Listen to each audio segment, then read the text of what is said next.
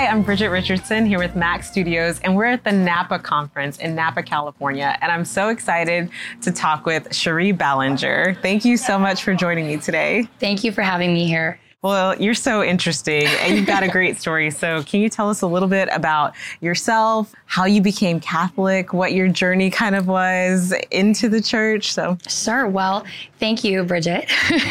I've actually always been Catholic. I was born and raised Catholic, and thank God, my faith is just everything and really just defines who I am. And it really ties into my story because you see, on February 11th of 2014, which is the feast day of Our Lady of Lourdes, I actually had a terrible accident. And I am not ashamed to say that our Blessed Mother completely spared my life that day. And it was because I prayed the rosary, several rosaries, in fact, that day. I was down for so long. I had to learn how to do everything again. I mean, having a traumatic brain injury and just really having my whole life just suddenly stop.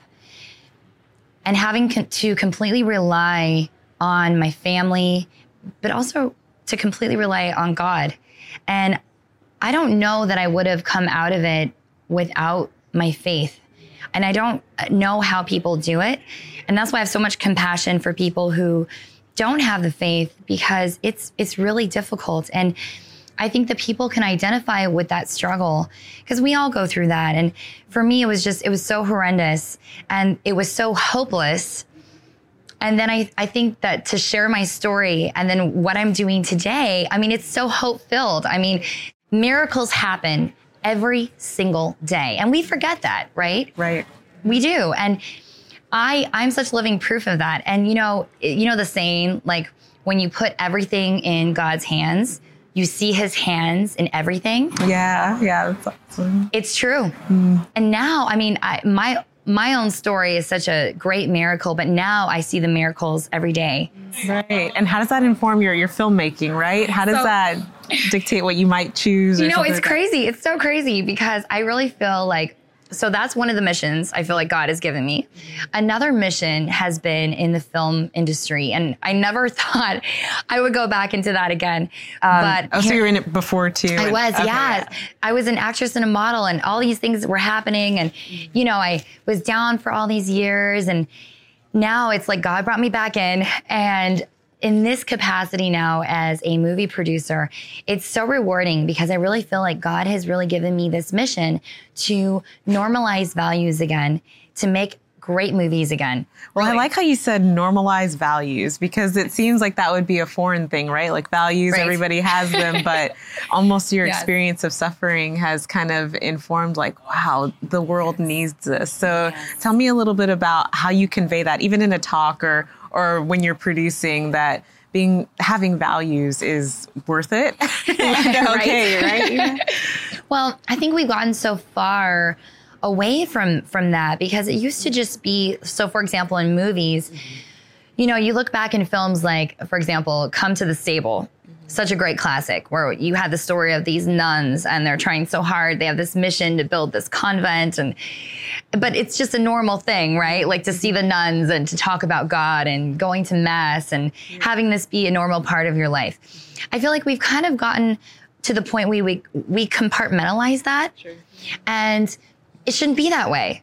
It's a part of daily life. And so like, I feel as if making it a normal thing again, as it should be, it just reminds people that like you have to put it together. Like our daily life surrounds our faith. Everything that we do, whether, it's at the office, it's our work, it's our family life or personal relationships.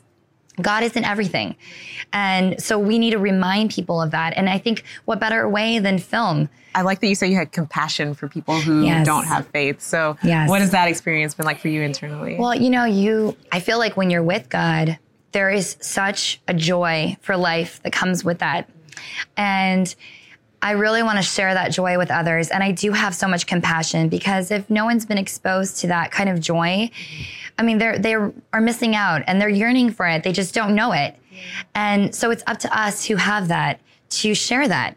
Well, just to finish it up, what's up next for you? What can we expect in the world of film? Well, in addition to speaking now around the world and being an ambassador for organizations such as the Women's Brain Project in Switzerland, the Same You Foundation in the UK, a number of other organizations, which I'm really proud of. I'm also working on 6 films right now. Oh my gosh. I know. Wow. I know. It's crazy. But God has a great plan. Mm-hmm. And so I want people to stay tuned because I am all about making movies great again. And so there's a lot of things coming, beautiful things.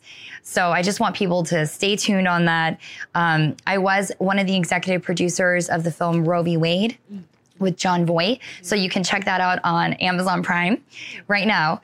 But just wait for the movies coming up. Just wait for them. They're coming.